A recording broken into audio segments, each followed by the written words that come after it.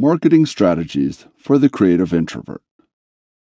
If you are a writer, visual artist, photographer, or whatever your creative passion may be, there will be times when you are forced into uncomfortable social situations.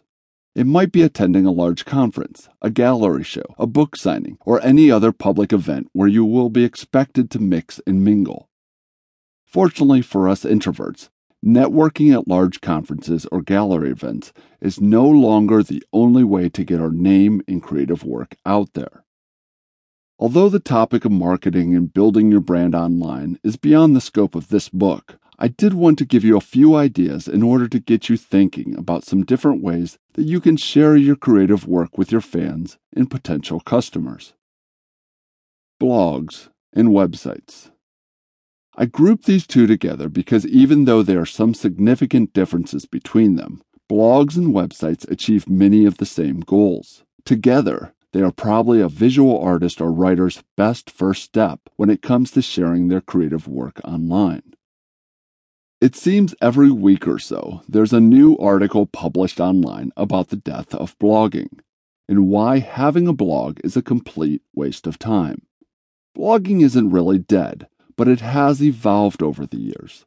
Sure, the day of writing 500-word posts about what you had for breakfast that morning are thankfully behind us. But writing about a topic that you and your readers both care passionately about will never go out of style. So if we think about our website as our online business card, then perhaps we should think about our blog as something that can attract people who are interested in your topic to stop by your website and learn more about you. In other words, your website may be about you, but your blog has to be about them. If you are going to take the time and energy to create a blog, you have to first understand the people you are trying to reach. What are they like? What do they hate? What questions do they have? What unique challenges do they have to overcome? Unfortunately, most people aren't going to go out of their way to read about you. They're only going to take the time to read or share your blog post if it offers them something they need. This could be an answer to a question, a solution to a problem, or perhaps just some reassurance that they aren't the only ones facing a particular issue. While it may be true that building an audience for a blog is becoming a little more difficult every day, if you can understand your unique audience and consistently offer them something of value, they will eventually find you. Videos. Although the idea of an introvert making videos for other people to watch may seem a little counterintuitive at first, it can actually be one of the best ways to connect with your audience. Now, I realize that making videos is not for everyone, but before you dismiss the idea completely, hear me out. First of all, I'm not necessarily talking about getting in front of a camera and rambling on about whatever's on your mind. I'm talking about pre-planned, scripted videos where you can fully control the process every step of the way.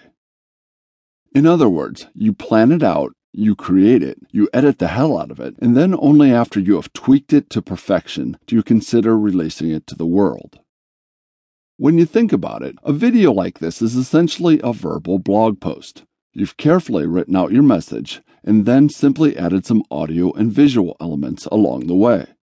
These videos can either be on camera or screencast, depending on your personal level of comfort when it comes to being in front of a camera.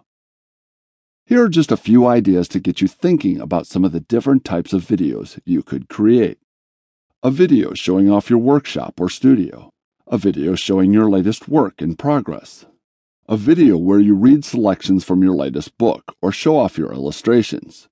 A performance video of you playing your instrument or singing your latest song. A video scouting out locations for your latest photo shoot. A video tutorial explaining how to perform a certain method or technique.